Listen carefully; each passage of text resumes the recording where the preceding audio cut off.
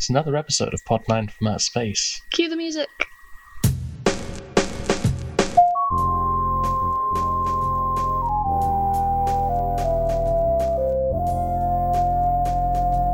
So, this week we watched an interesting film. It certainly was. And one that started a lot of imitators. It was. We watched Catwomen of the Moon, the first of many, many films where a mostly male crew goes to space and finds a sexy all-female colony who want to breed with them. Everybody loves films where they take trips to the horny planet. This is not even a planet, though. It's the horny moon. Horny satellite. Yeah.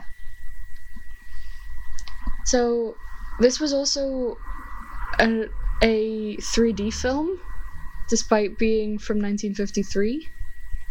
Oh yeah, I bet. So it's quite innovative in a way. Yeah, sadly we were not able to get the full 3D effect. Oh, 3D gives me a headache anyway. Seeing as we lack the apparatus and we watched it on YouTube. But I felt it in my heart. I feel like it was actually better in some ways than a lot of modern films that are made for 3D because there weren't the big gratuitous, oh, it's coming towards you kind of shots. Yeah. I think I saw one film in 3D and it didn't add much. I saw the film Fly Me to the Moon in 3D, which is about flies that go to space. And there's one moment where you just get spat on. Were there horny flies? No, it was for children. Okay. You just get spat on. Okay, they weren't trying to mate with some erotic lady hornets on Jupiter.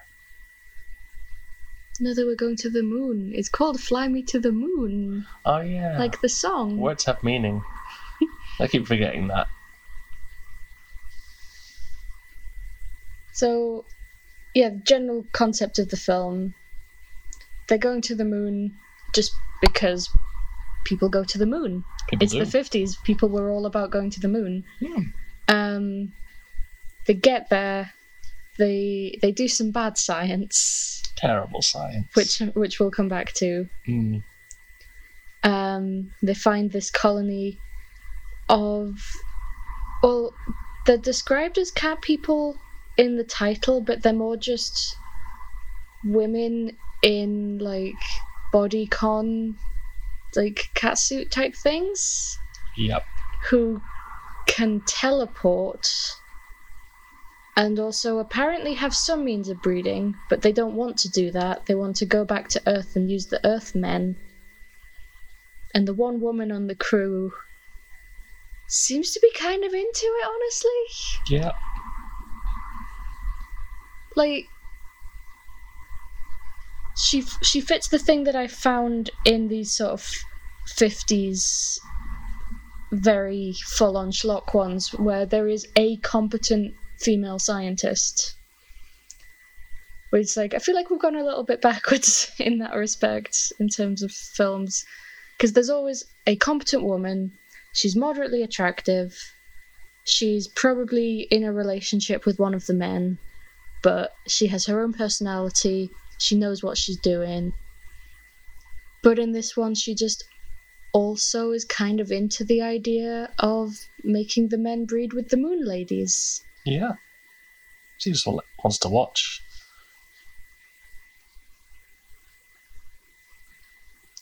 Yeah, it's never really explained why they can teleport, because they're treated very much as just, they're people who are on the moon, but also they have short-range teleportation abilities. Naturally. Which is never commented on, they just do it. And everyone's just like, okay, this might as well happen. Yeah, I think that's the logic of a lot of the film. This might as well. Yeah. Like, there's one of the crew members, Mr. Wallace, he's brought some postcards with him to the moon so that he can avoid thing on the stamps on the postcards, and then the stamps will be super rare because they were stamped on the moon.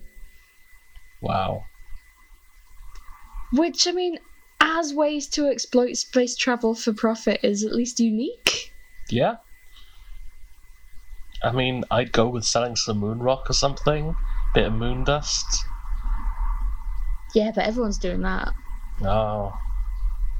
Well, surely they could go to the moon kiosk to buy some moon postcards to sell on. Because if they can teleport, I'm sure they've got kiosks. No, because he was all about the stamps. Oh. And the Catwomen do not have a functional postage system. They don't need it. They can just teleport. Oh, man. If you want to drop a note off to someone, just teleport to their house. Oh. So they don't even get the satisfaction of popping them in a little book? No. But they also don't have to lick envelopes, so it swings and roundabouts, really. I don't know. Good licking. It's very satisfying. I mean, they are cats. Yeah. Supposedly.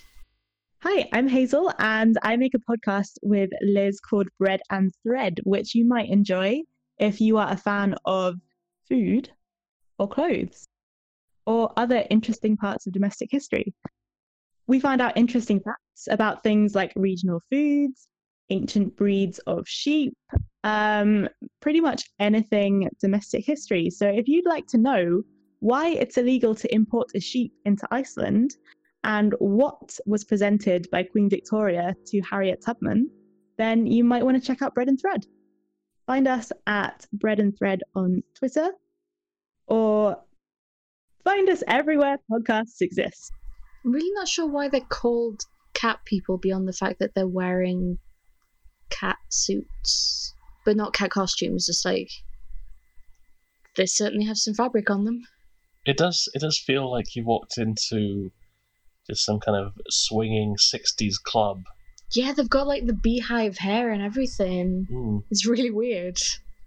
See, if I was to encounter cat people on the moon, I would expect, at the very least, 2019 Cats characters.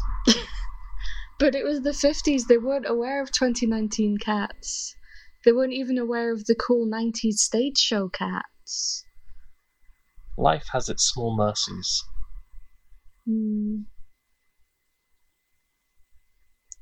So the science in this film. Yeah, let's talk about the science. So, in an unusual twist from what we normally see, the dark side of the moon, perfectly habitable, comfortable temperature. The light side of the moon, things will catch fire immediately. Of course. Because what else would happen on the moon, that spicy little Earth buddy? You were trying so hard not to swear then, weren't you? No, just searching for the right words for our beloved little space companion. That's fair. I do enjoy a natural satellite. Who doesn't? So, later on, they're in this underground tunnel, and they see some water dripping, and they go, oh, there's dripping, that means there's gravity, which they didn't twig from the fact that they could walk around normally on the moon. Yep. And if there's gravity, there's probably an atmosphere. Let's light a match to check if there's oxygen. Again, they already watched something catch fire. You know, personally, I'm a big fan of lighting a match to see how much gas is in somewhere. I mean, they were checking for oxygen. It's less likely to cause an explosion. Depends how much, I guess. But just the fact that this crew full of scientists didn't realize there was oxygen from the first fire. That could have just been a coincidence. I mean, it could. But the fact that it took them seeing dripping water to realize that there was gravity on top of that. And again, they've been walking around the moon, not like moon bouncing around, just normal walking around the moon. Well, they have to collect their data. It's not science unless you do something loads. And they were walking around loads, and then they went, okay, hypothesis proved. That's true. They didn't write it down, though, and Adam Savage from Mythbusters says the difference between science and mucking around is writing it down. So they were just mucking around on the moon. They wrote it down in their mind ledgers. It doesn't count. Even if it's made of real brains? I mean, my mind ledger says things like it's illegal to bake a cake if you're still in your pajamas. That doesn't make it scientifically true. We'll have to test it. I mean, every time I try and bake a cake while still in my pajamas, it goes wrong, but I don't know how much of that is a mental block. Because my brain says it's not allowed. But after this point, when they've taken their helmets off, the female crew member, Helen, because obviously she has first name because she's a woman, whereas the others get surnames, she does at least, she's the one to go, this must be a tunnel rather than a cave because the air isn't stuffy. Which is good thinking. Yep. Good girl, Helen. You are truly the competent member of this crew. Definitely. Although you also didn't realise that something catching fire means there's probably oxygen. So, half marks? Yeah. Half marks. For which half? The beard. Okay. That'd be the Urks. Okay. Hello, I'm Mod Paper from Probably Bad RPG Ideas, and we have a podcast. If you'd like to hear RPG advice on how to use assorted incredibly bad ideas as actual ideas in an actual game, then listen to the Probably Bad podcast. Available on pretty much every podcatcher. And remember to have a Probably Bad day. So the effects in this were less... They were very 50s. Oh, yeah. There wasn't much to write home about in the effects. There was a very good matte painting of the Catwoman city from a distance. Yeah, I think matte paintings, it's hard to get wrong because you just get a professional artist and you know what you're doing with that. But then there was the spider. There was. I hesitate to even call it a puppet because it didn't move around. It just kind of appeared rodent of unusual size style from the ceiling, and they just kind of batted it away like cats. They were the humans. Oh. What if we were the cats? I mean, I do feel compelled to chase laser pointers whenever they turn up. That's fair. Laser pointers are pretty neat. Sometimes they bring you dead rodents.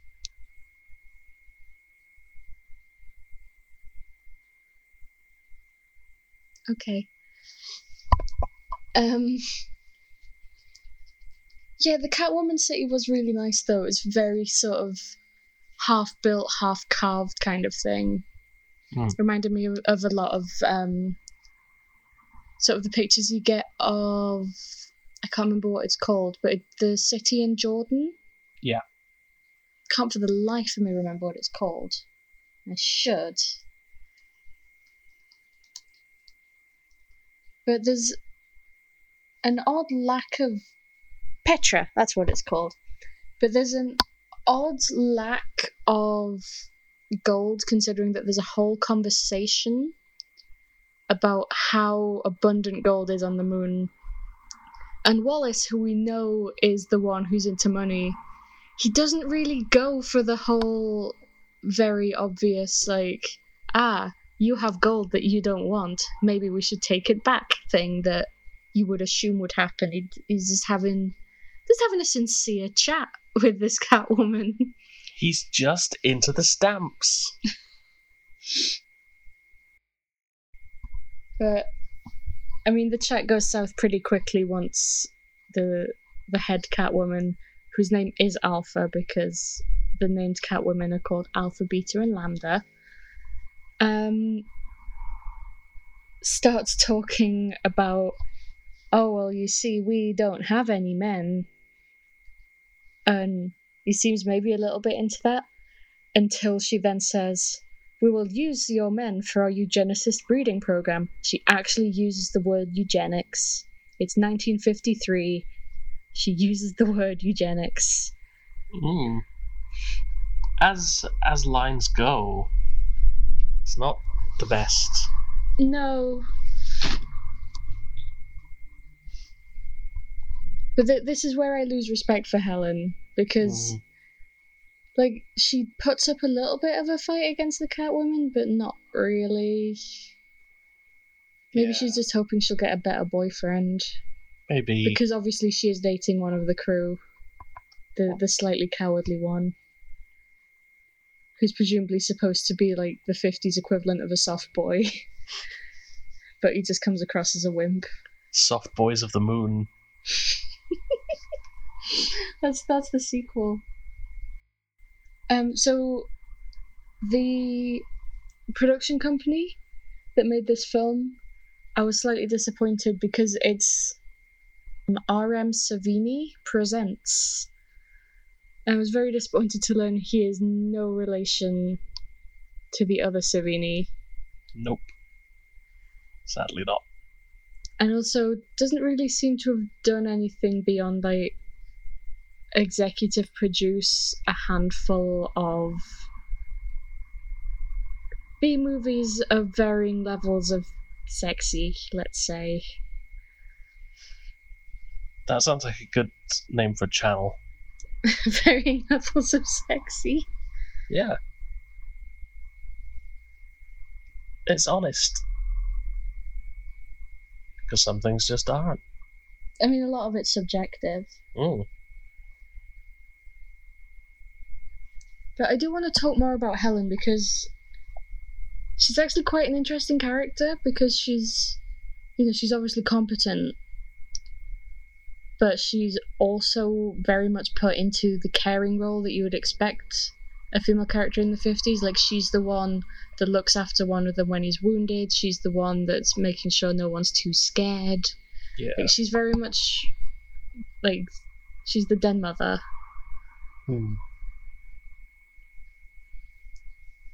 I don't know, it's just interesting to think, like, you see things all the time saying progress isn't linear, but I think it really stands out when you watch something like this. Oh, yeah. Yeah, you definitely... I feel like I've definitely seen characters with that level of agency in modern films.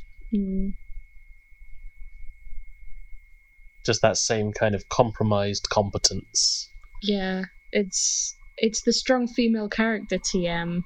Where it's like, oh yeah, I'm gonna kick butt and take names, but I'm also gonna look after you and make you a cup of tea. Yeah. Which is fine as a concept, but it's never executed well. Nope. Just seems yeah, I guess my issue with the film is it's got some wild bits like the bad science and the big spider, and it's a little bit wacky, but also I feel like a lot of the kinds of films that came after it probably they must have done a lot more with that kind of setup, because it feels very, very low key almost when they're with the women.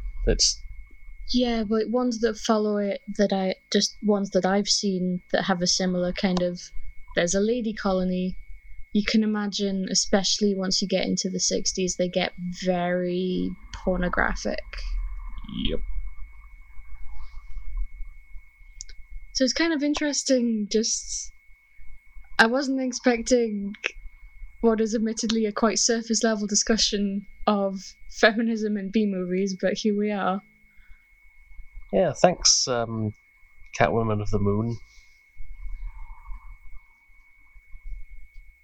And thank you, Marie Windsor, for your service as Helen.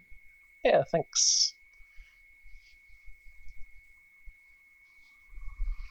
So, sorry. Yeah, I guess the question is what we're looking at next. Oh, it's your turn to choose. I don't know. Golly, You hadn't thought that far ahead. no. Let's go for Fantastic Planet. There's a theme. Yes. Planets. The one place untouched by capitalism. Planets. Until at least Mr. Wallace gets involved. Yeah. He's just taking a tour of the galaxy, getting various stamps. That sounds like a fun premise, though. Yeah. Just intergalactic philately. Yes! Till he comes across his arch enemy, because in this stamp collecting film, there's got to be an antagonist. You don't mean The Philately Bandit. Philately Bandit, do-do-do-do-do, Philately Bandit, do-do-do-do-do. Yep, that's right, he's got his own theme tune. I think that's the point to end it. I think Is when we say the Philately Bandit. when the Philately Bandit turns up, everyone can go home. Yeah.